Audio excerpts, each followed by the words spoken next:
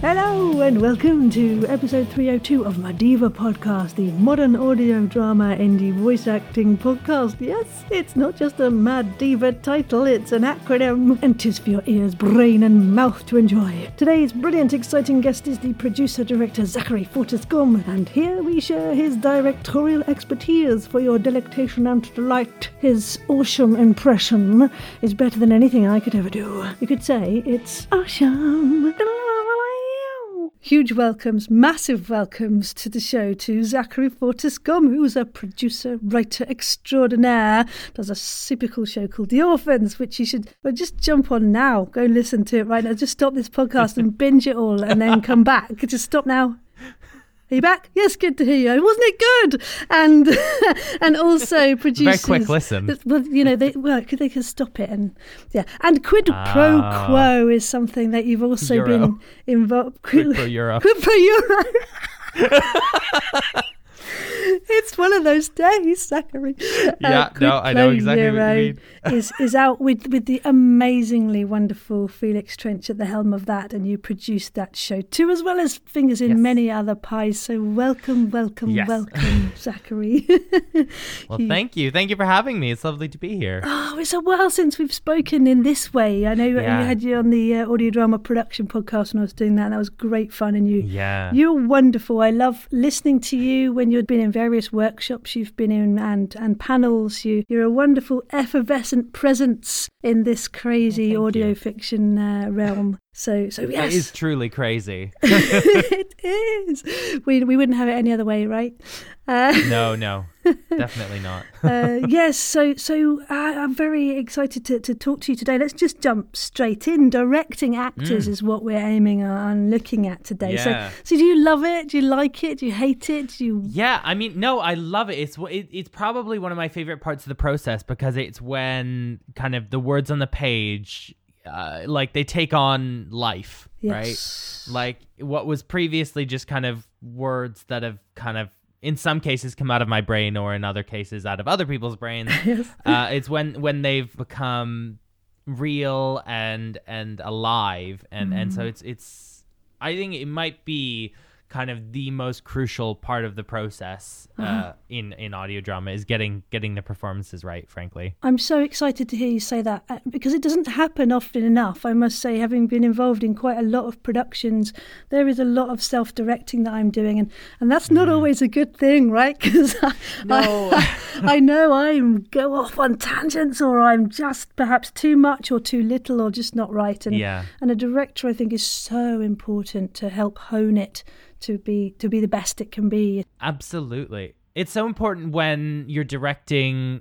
As a director, you know, I'm not always gifted with the what's the word? I'm not always able to get people in the same room together. Sure. And so when you have these performances that are being done by people totally separate to one another, no idea of what the other person is going to do, you need someone there who has if not a clear vision, at least an idea of where the other person's going to go, how you want the scene to feel, because otherwise you could end up with if you just let two people kind of run with it, you could end up with two totally different performances Dynamics, that don't really align with one another.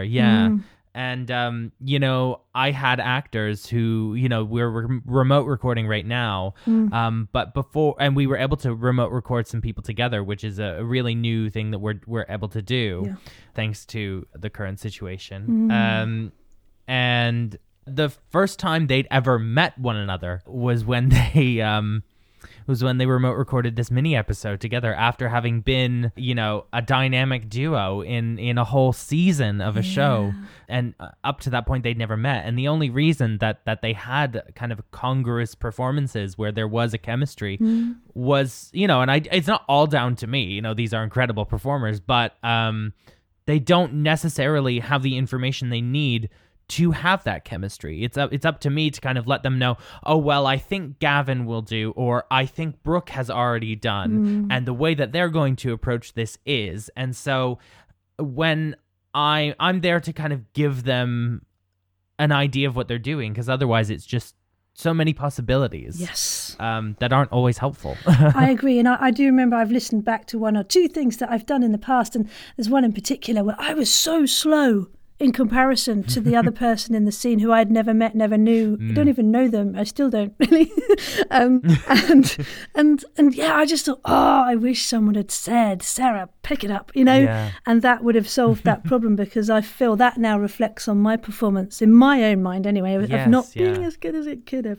So let's rip these little layers off. What is directing? What does a director do? It's a bit funny, isn't it? The role of a director, because, well, you're not doing the performance. Well, you're not in my case, I am many hats, but let's just put on the director hat. Let's say I'm just directing a show. I'm not the performer. I'm not the writer. I'm not the sound designer. I'm not the producer. I'm not doing anything really apart from telling people what to do. It's a bit of an odd one. It's a bit of a conceptual thing. You've kind of got to have an idea in your mind of what you do. And really what it is to me is I am the conduit through which all of these people talk to one another, through which we do one congruous thing. I am the kind of eyes of the production guiding it towards its destination as a director. Yes. So the actors know how to play off of one another. The sound designer knows how they should complement those performances with effects, how the composer should underscore the emotional moments, how these various things can come together. Otherwise, you can just end up with a lot of stuff that doesn't necessarily fit. Yes. And it's intriguing, isn't it? The difference between, I've done both as well. Directing for stage or film is so different, or television to audio directing, isn't it? Because obviously the actor only has that instrument of voice and sound. Yeah. And you've had experience of all. Yeah, I've been very lucky to be able to direct theater and film. And yeah, it is a completely different thing to direct someone in audio, because like you said, the only thing that they have is their voice. So everything and I often tell this to my actors, because a lot of my actors, this is their first time working in audio. A lot of people in my cast have come from theater backgrounds or film backgrounds, not necessarily audio backgrounds. And you can kind of tell when you're working with them, with people who have just come from non-audio mediums, you can tell that they're not quite sure how to approach it yet. Whereas, I'm also very lucky to have worked with, Felix Trench, Beth Eyre, Katrina Allen, who are like consummate professionals and have done audio out the wazoo, and yourself, of course, who know what you're getting into with this stuff. And so when you're kind of approaching an actor who's never done audio before, you kind of have to get them to kind of break down every preconception they have about acting. Yeah, just that easy. It's easy. Yeah. Yeah, super easy. But no, it's kind of like you're told very early on, I think, as an actor, or in some cases as an actor, depending on, how you come into it, don't sigh too much. There's no need to do extra things, just, react with your voice, with your eyes, that's how you're getting your message across, is in your body language and all this stuff. And you're essentially saying to them, right, everything you've learned about how to non-verbally express yourself, get rid of it. Yes. Take out all of you're told early on, acting is reacting, and you can't react really in any way apart from what you say and what you sound like. So it's very difficult for actors who come from kind of a visual-based medium or performance space to kind of wrap their head around it. And I've definitely been there to kind of help guide quite a few of my actors through that, because it was new to me as well, starting in podcasting and trying to get that across, and kind of understanding, well, why isn't that emotion that I'm wanting to express coming across fully? It's like, oh, well, you can't see how this person's reacting. No, it's fascinating as well. I mean, from the acting point of view, and just remembering back to doing some of my first kind of fun gigs, is the whole thing of listening to somebody only. telling you Yes. ways into this performance. And that also is a harder process because, again, as an actor, you Definitely. take from your director visual cues and facial expressions and all of Yeah. those little minute communication things that humans have that, you know, if you're just Yes. listening to this the director and you're kind of thinking, I really want to get this right, I want to, you know, get this mood or whatever their attitude they want. And so that whole thing as well, I find, is another different thing. And also, if you're a part of, if it's not just you in that call, which will be online somehow, you know, you are also listening to other people where there might be a delay because they might be in America or Saudi Arabia or somewhere else. And, wherever in the world. Yeah. And so there's all these different elements that your brain is having to work in actually quite an interestingly different way. I love that as well. I think that's what hopefully will keep me young for a lot longer. No, yeah, it is so fascinating working just in audio with these actors who have never done it before, because I do kind of have to say, it's that classic thing of saying, right, your only tool now is your voice. So if you want to express that you're frustrated, I need to hear that in some way. Yeah. Not just in the lines you deliver, but in the extra things. And something you do, Sarah, that is really helpful to me as a producer is you always react audibly. Okay. In your performance, because you know that that's the only way that you're going to get that across as a performer, and it's so helpful just in illustrating the scene. Just as if listeners don't know, Sarah plays Minister Orsham, who's a wonderfully delicious baddie on my show. She's so naughty. I do love her so much.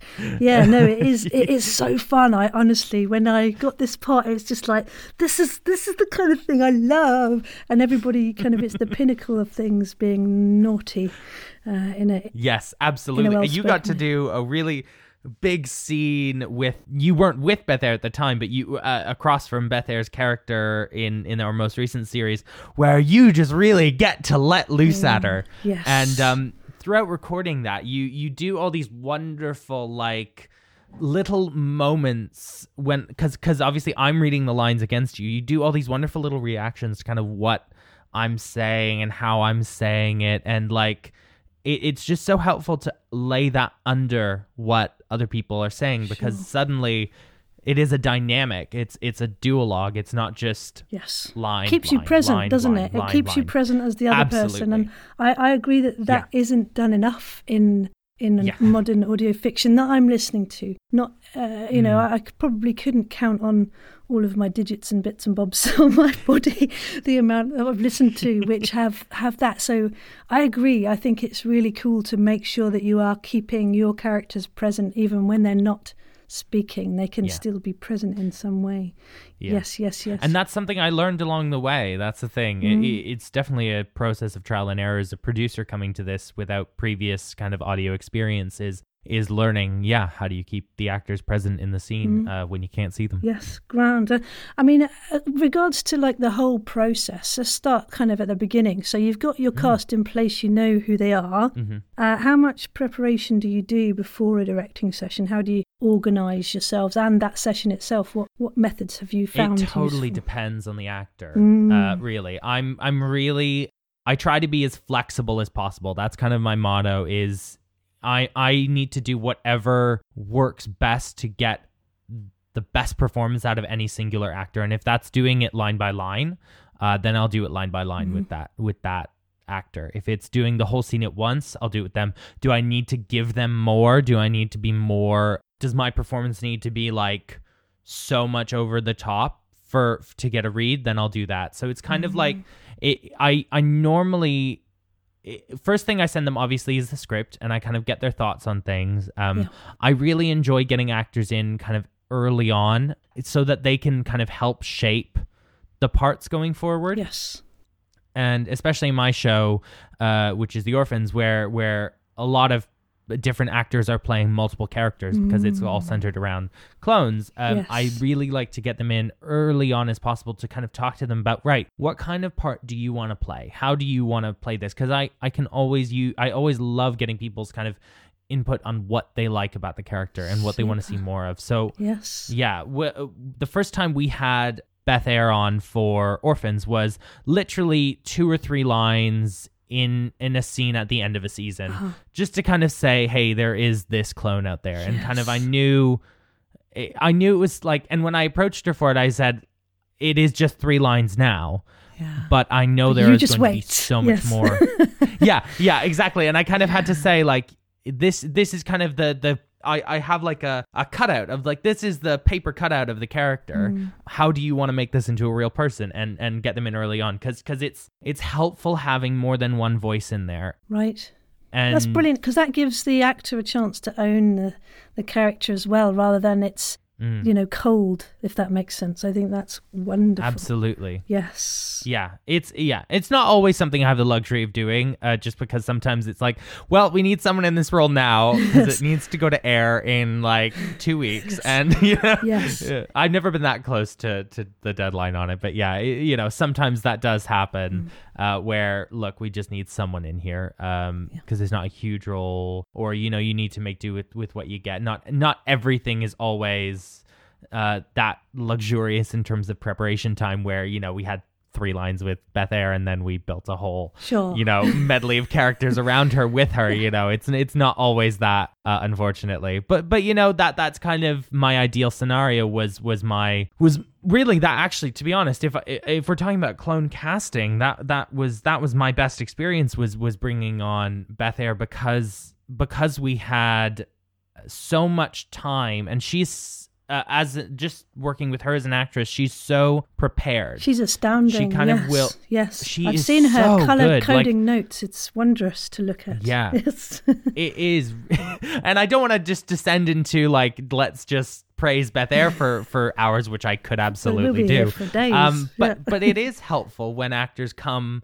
At least for me, I don't know if other directors are different, but for me, it helps when actors come, if not prepared, like with notes. You don't need like line notes and all this stuff, but with opinions, with thoughts, and they've considered what they're gonna do ahead of time. I have actors who come in and then they haven't read the script, and that's fine. I can work with that, because sometimes these people are incredibly talented actors who don't necessarily need to do the script, or have been playing these characters so long that they can do whatever I throw at them. Sure. So it's person to person, really. But diligence is good. Diligence is good. I do. Diligence is so good.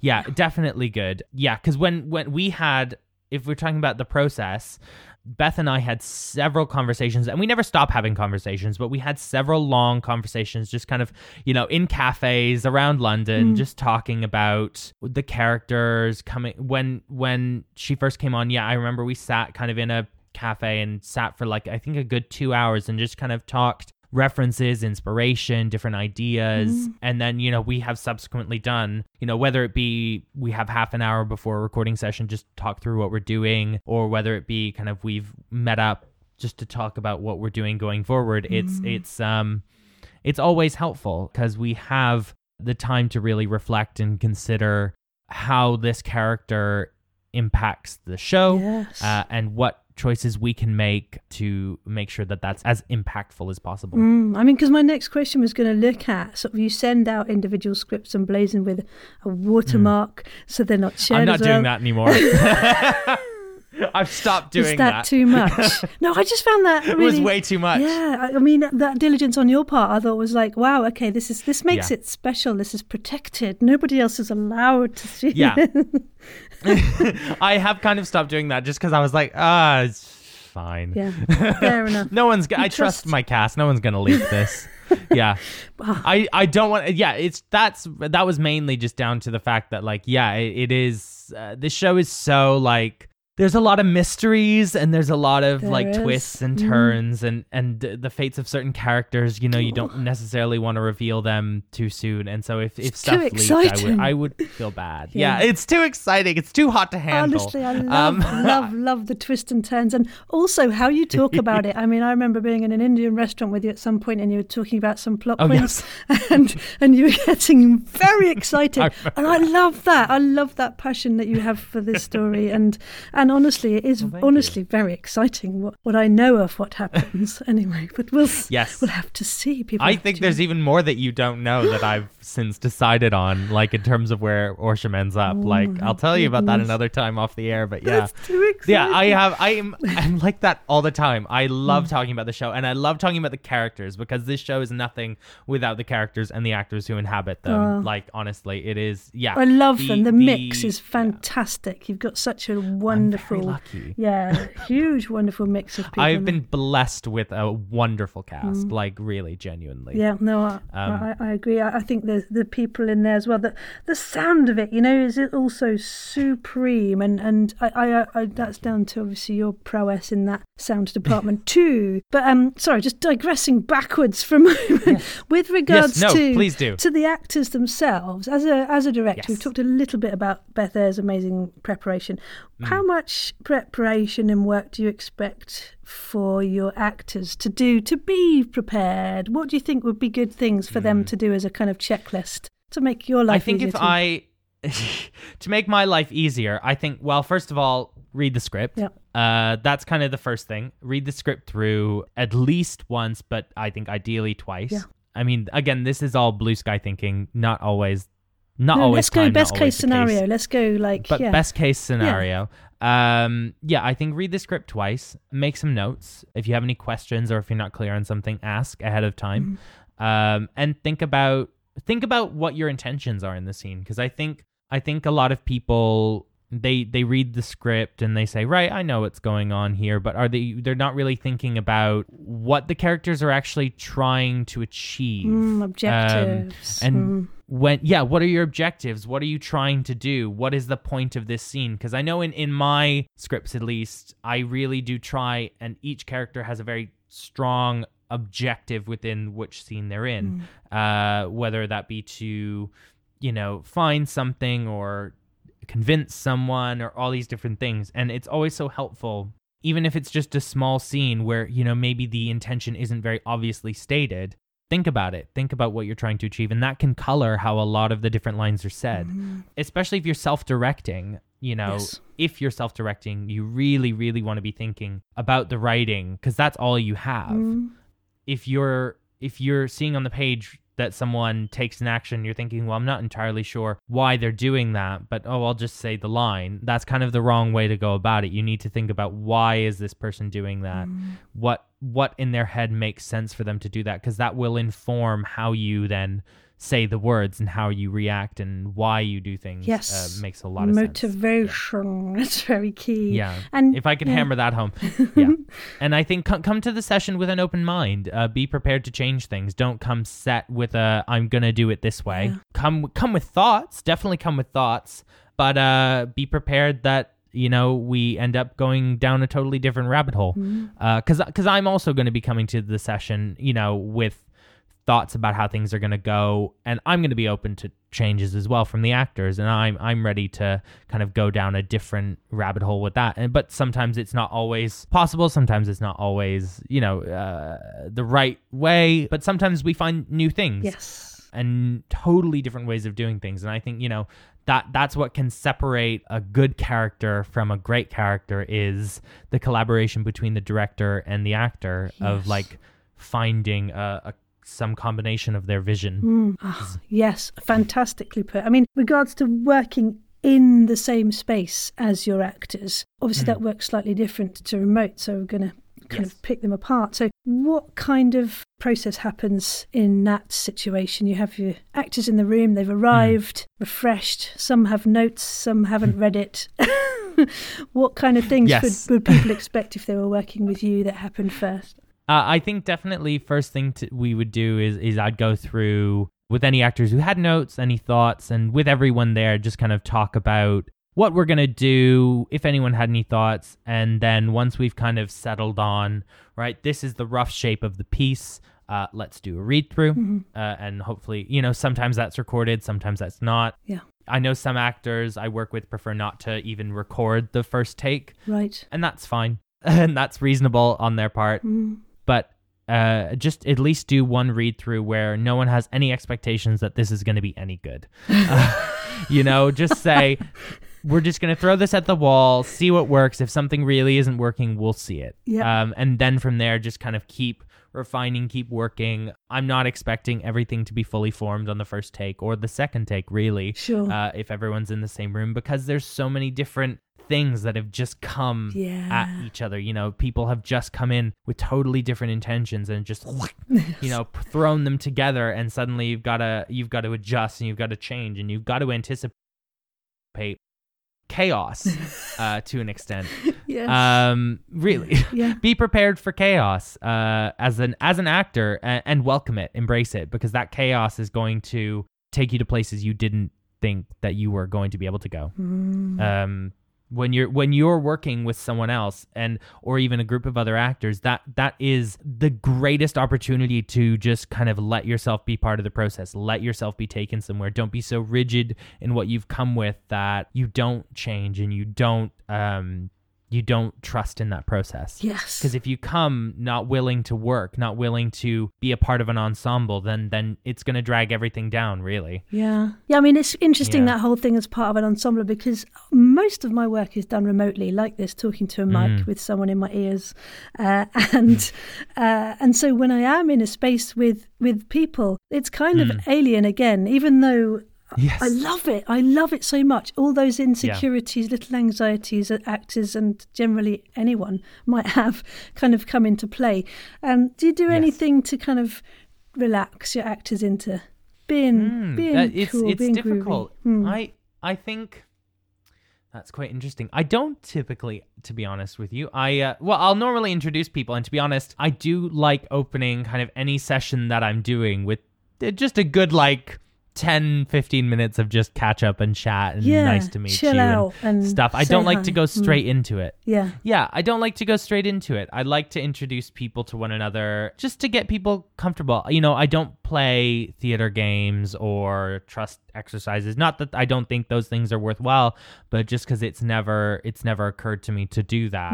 But it's maybe something to consider. I know a lot of my actors come from specifically kind of a touring theater background. Yes. And they often will kind of meet new people and be expected to work with them like in a snap. Yeah. Like you've just got to be there and be ready. And I know that they have a lot of different exercises to help them with that. And that might possibly be worthwhile for especially actors who are coming in who haven't been in an ensemble before, who have like you said, been remote recording mostly, which I think is far more common for voice actors specifically.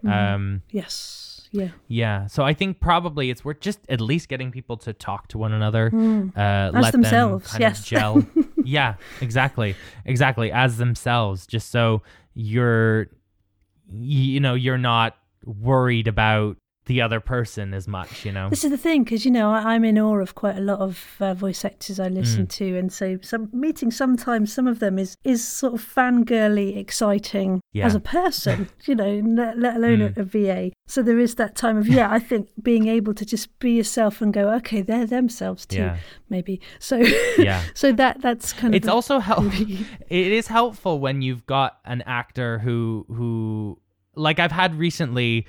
People have been, and it's a bit silly, but people have felt a bit intimidated to be recording a scene across from a certain actor who might be known for other podcast work, and they love them in that show, and suddenly they're working against them. As a peer, and that can be quite intimidating for people. So it is helpful just to get people to talk to one another and realize, oh yeah, that is just a person who is also here to do good work. Yes. Get the best out. Zach's going to crack the whip. Yeah. Yes.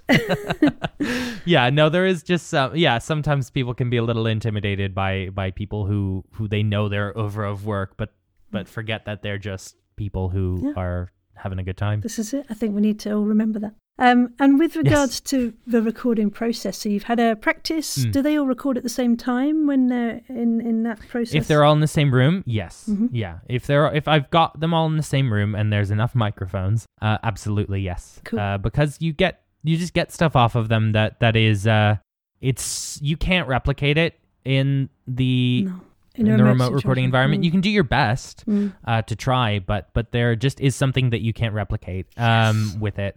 And, it's not always necessary. There are definitely circumstances where it's not. And, I've had to make do with remote recording for the last 2 of my seasons, which I think are my best seasons yet.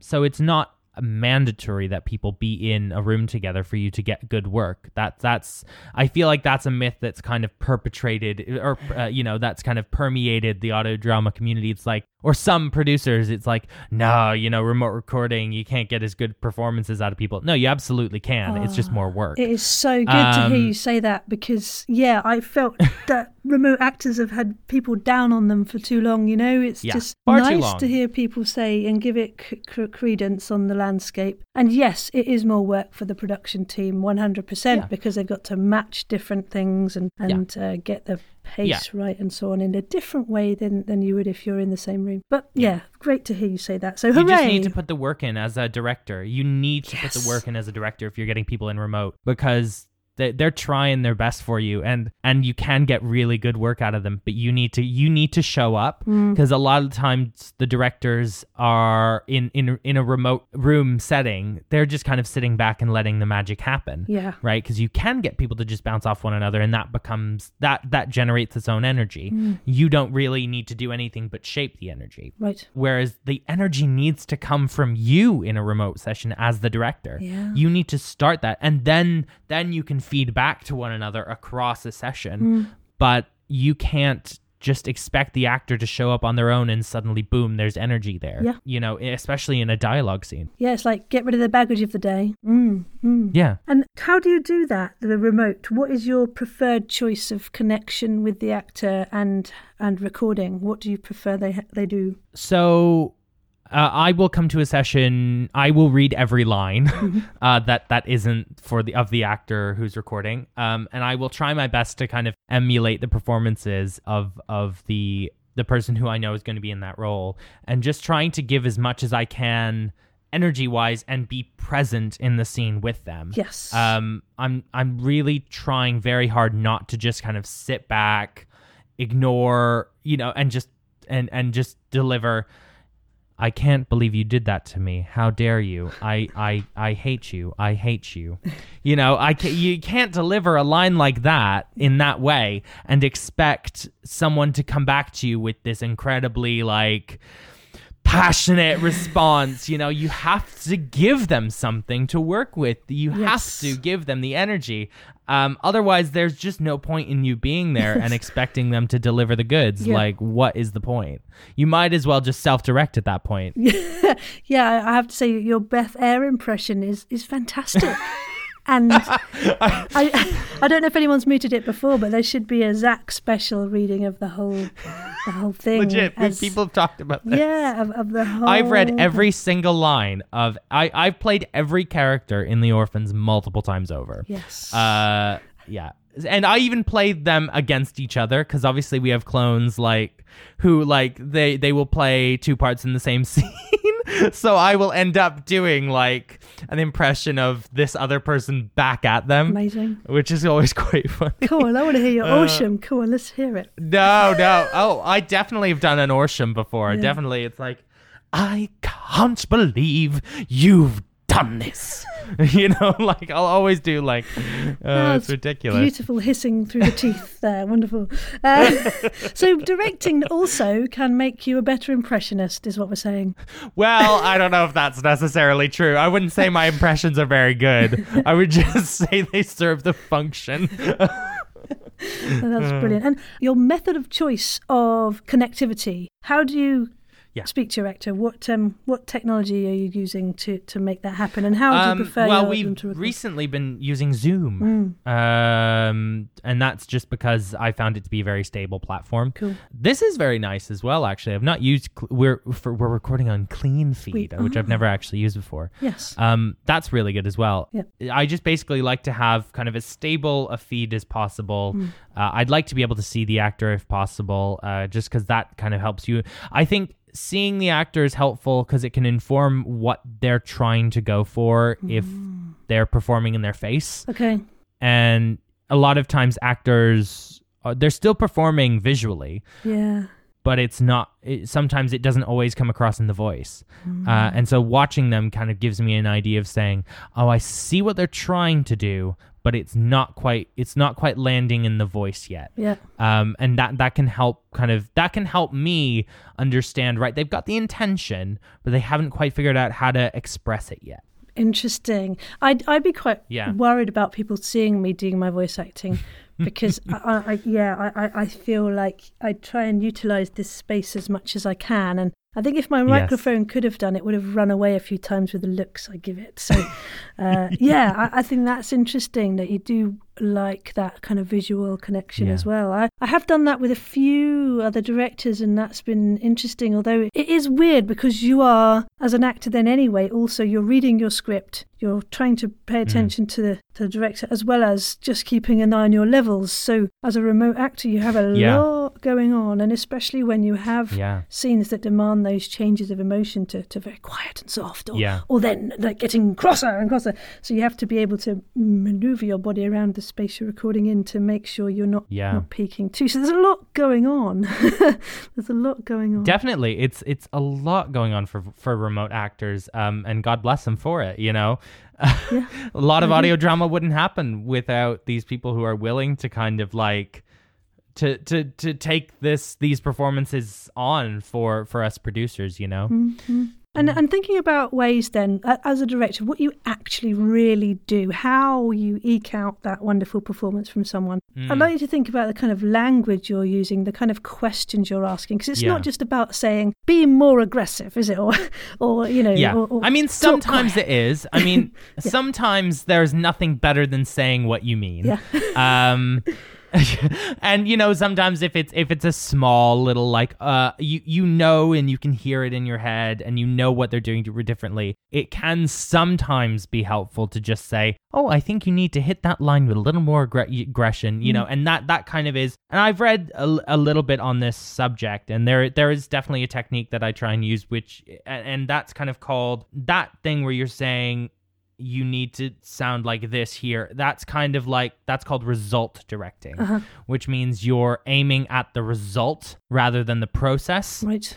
And it's not necessarily helpful for the actor to actually embody the role. Right. And now, obviously, you have to kind of take that with a grain of salt, because that style of directing, this style of directing I'm talking about, is more aimed at kind of theater performances and film performances where you are seeing the performance, and there's a lot of subtlety in the facial expressions, not audio where the only thing you have is the voice. So sometimes you need to do a bit of result directing and just saying, hey, look, here is what I need from you, basically. Yes. But the other thing I try to do is to inform the intention, and this is kind of, I can't remember what the word is, but it's kind of saying, right, I want you to do this. I'm verbing it. You know, I'm saying you need to intimidate me. You need to intimidate this person. You need to warn this person. And even if the warnings aren't necessarily explicit in the dialogue, it's still the intention that's carried in what you're saying. So it's almost the objective for that sentence or moment or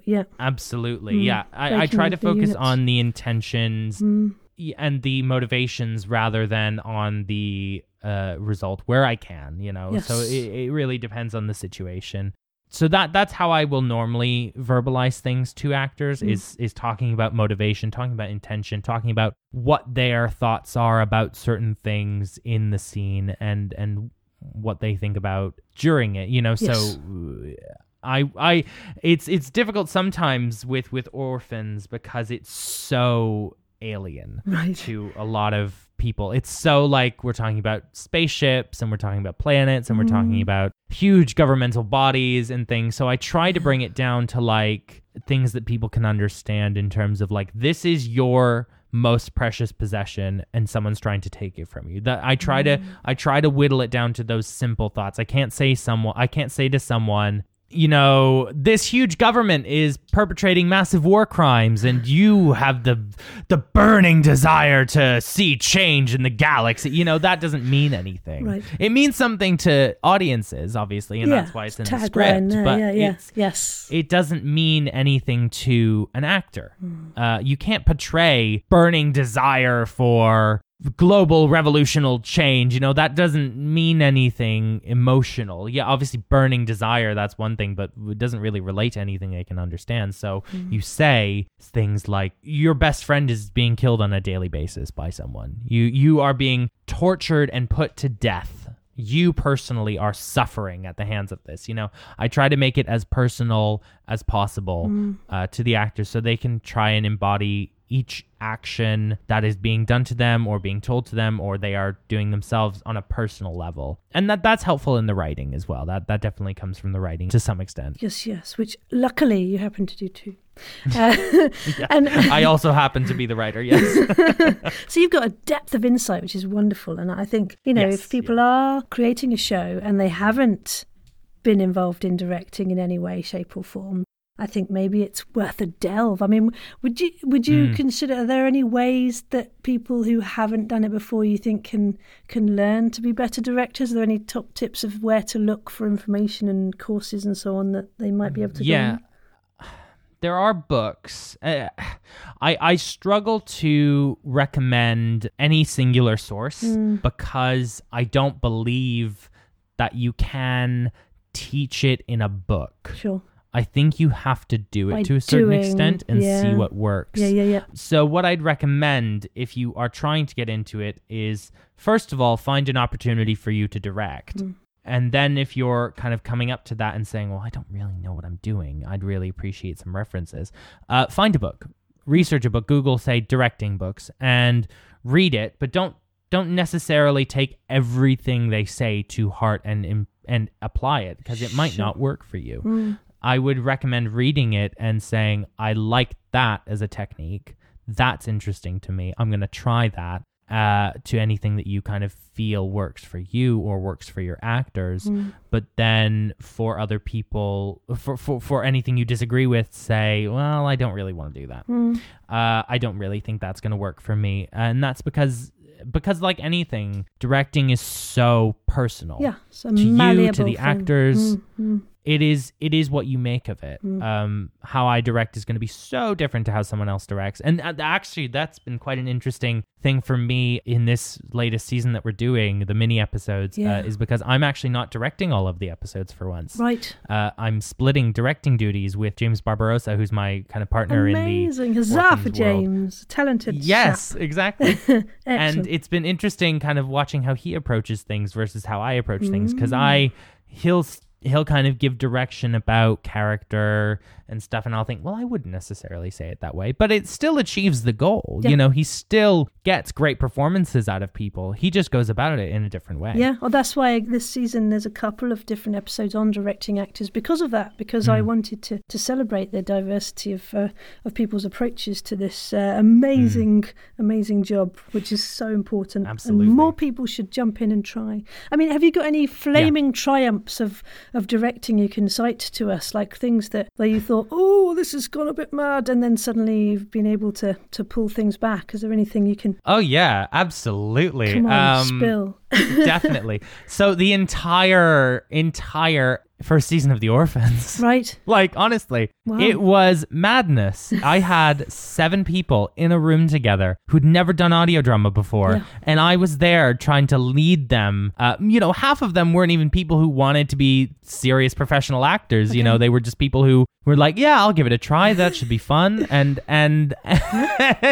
amazing. It was an experience, and it was definitely a trial by fire in terms of like figuring out how to direct, because you had to direct a different way for each person. And I realized kind of, oh, wow, this person actually really doesn't respond to being in a group. Right.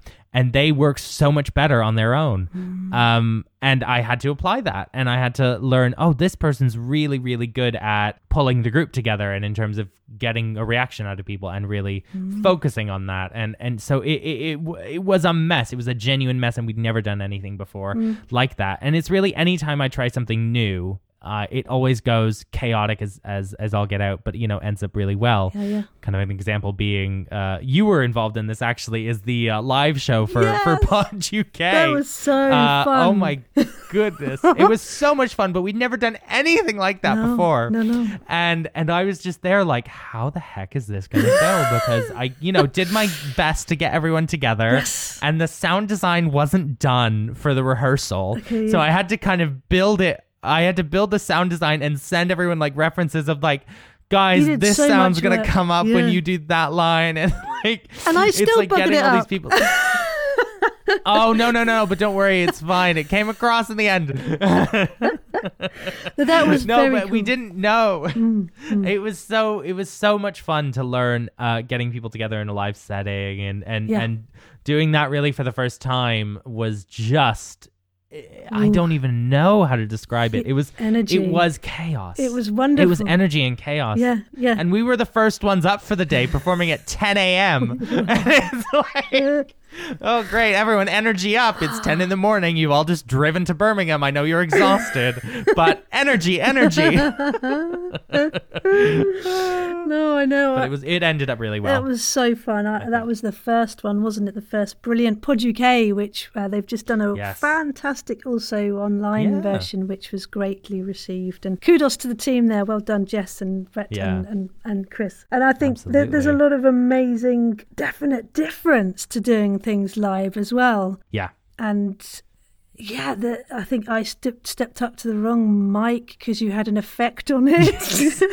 Well, no, and someone didn't turn on the right mic at the right time. Okay. And like I was at the venue, like I was at the venue, I think until 10 p.m. the night before. Wow. Like just like figuring out the setup and figuring out how loud can things be. Oh, it was and everyone kind of didn't really see that because they weren't there. They were just kind of like, I'll just tell you when you need to know something. Yeah.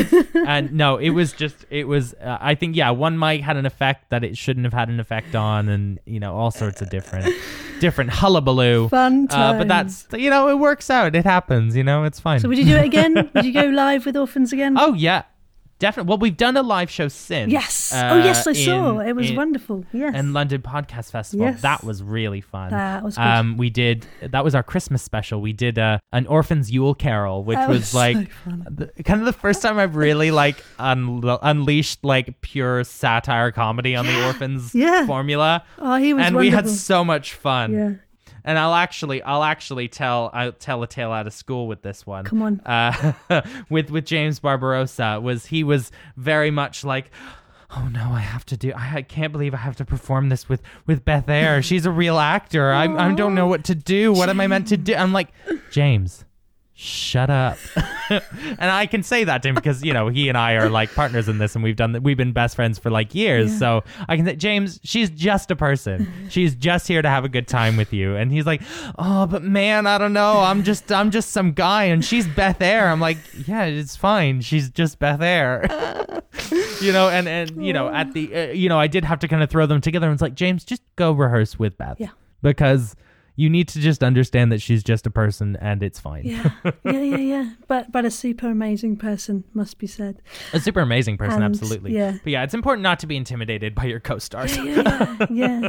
No, that's brilliant. I mean, the live shows do add a definite different element as far as preparation is concerned. I mean, for that, I did make notes on my script, and I sort of changed attitudes, but I hadn't like made a big enough thing of my sound cues and things like that on my script. I should have perhaps spent more time on that kind of element that is obviously very but we key. Didn't have much time on that. No, it was such a quickly thrown together thing, and we ended up doing a 45-minute live show, which is insane as our first one. Like, why did we think that was a good idea? But we did it, and I think it came out well. So fun. I think when that Flash Gordon thing happens, when you're in your last breath and your life flashes before your eyes, that will definitely pop up on that on that video in my mind. But no, it was great fun.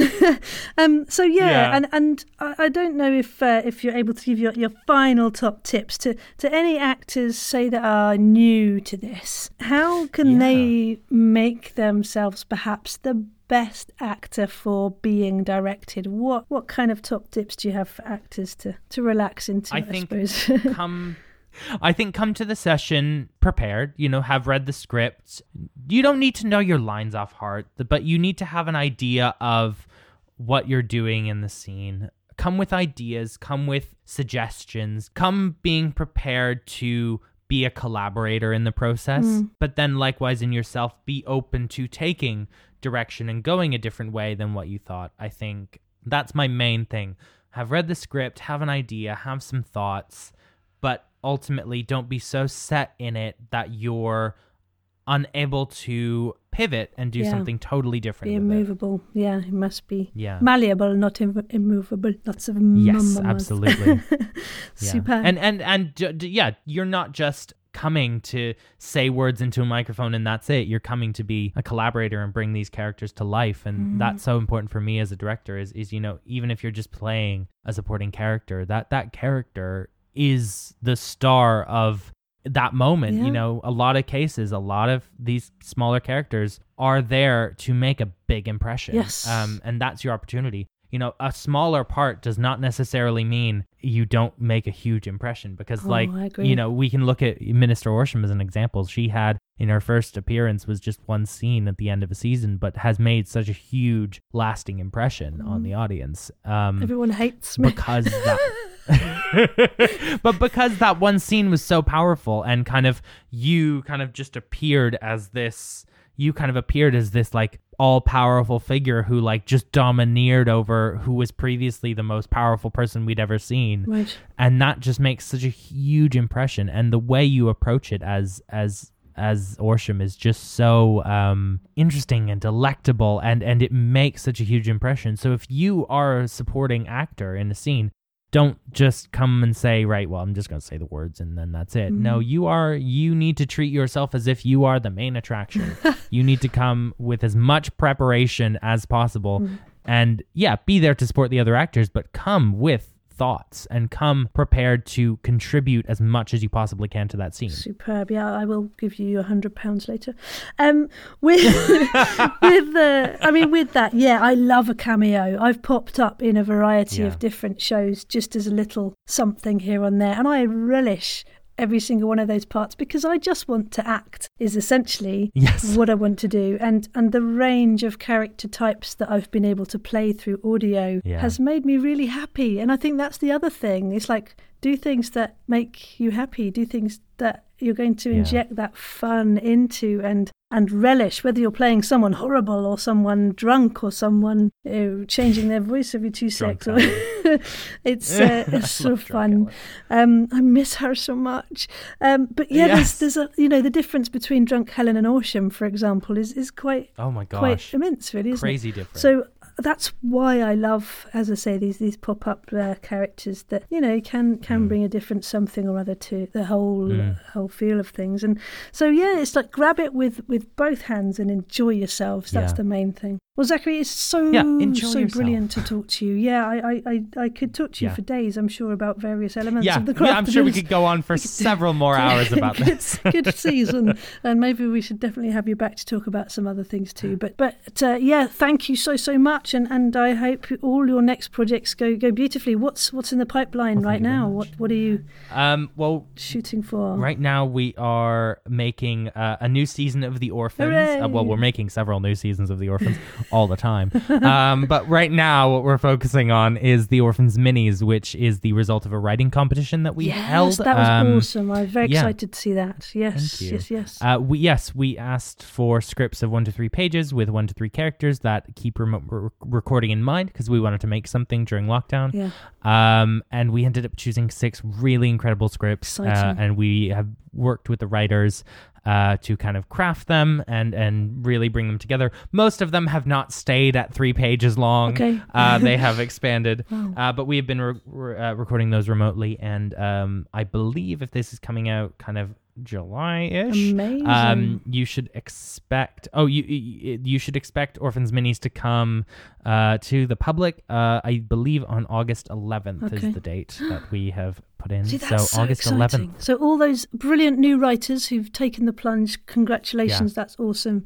And kudos to you and the team and Ella and everyone involved, James, to bringing this to light, because I think the audio fiction community should thrive on things like this and support you for being amazing and giving people opportunities, because that's what it's about. I think we're definitely going to do it again. Excellent. It's been an incredible experience, and we're likely going to bring it back. And what's wonderful is that, people have been enamored with your world building, that they want to contribute these different arms and stories, and that's kudos to you and your fantastic ability to weave these worlds. So keep it up, Gov. I will. You're doing good stuff. We love it, sir. Well, happy creating, and hopefully we'll speak soon. Yes. Okay, bye-bye. Bye. Hooray! That was good. You're amazing. Yay. I love talking to you so much.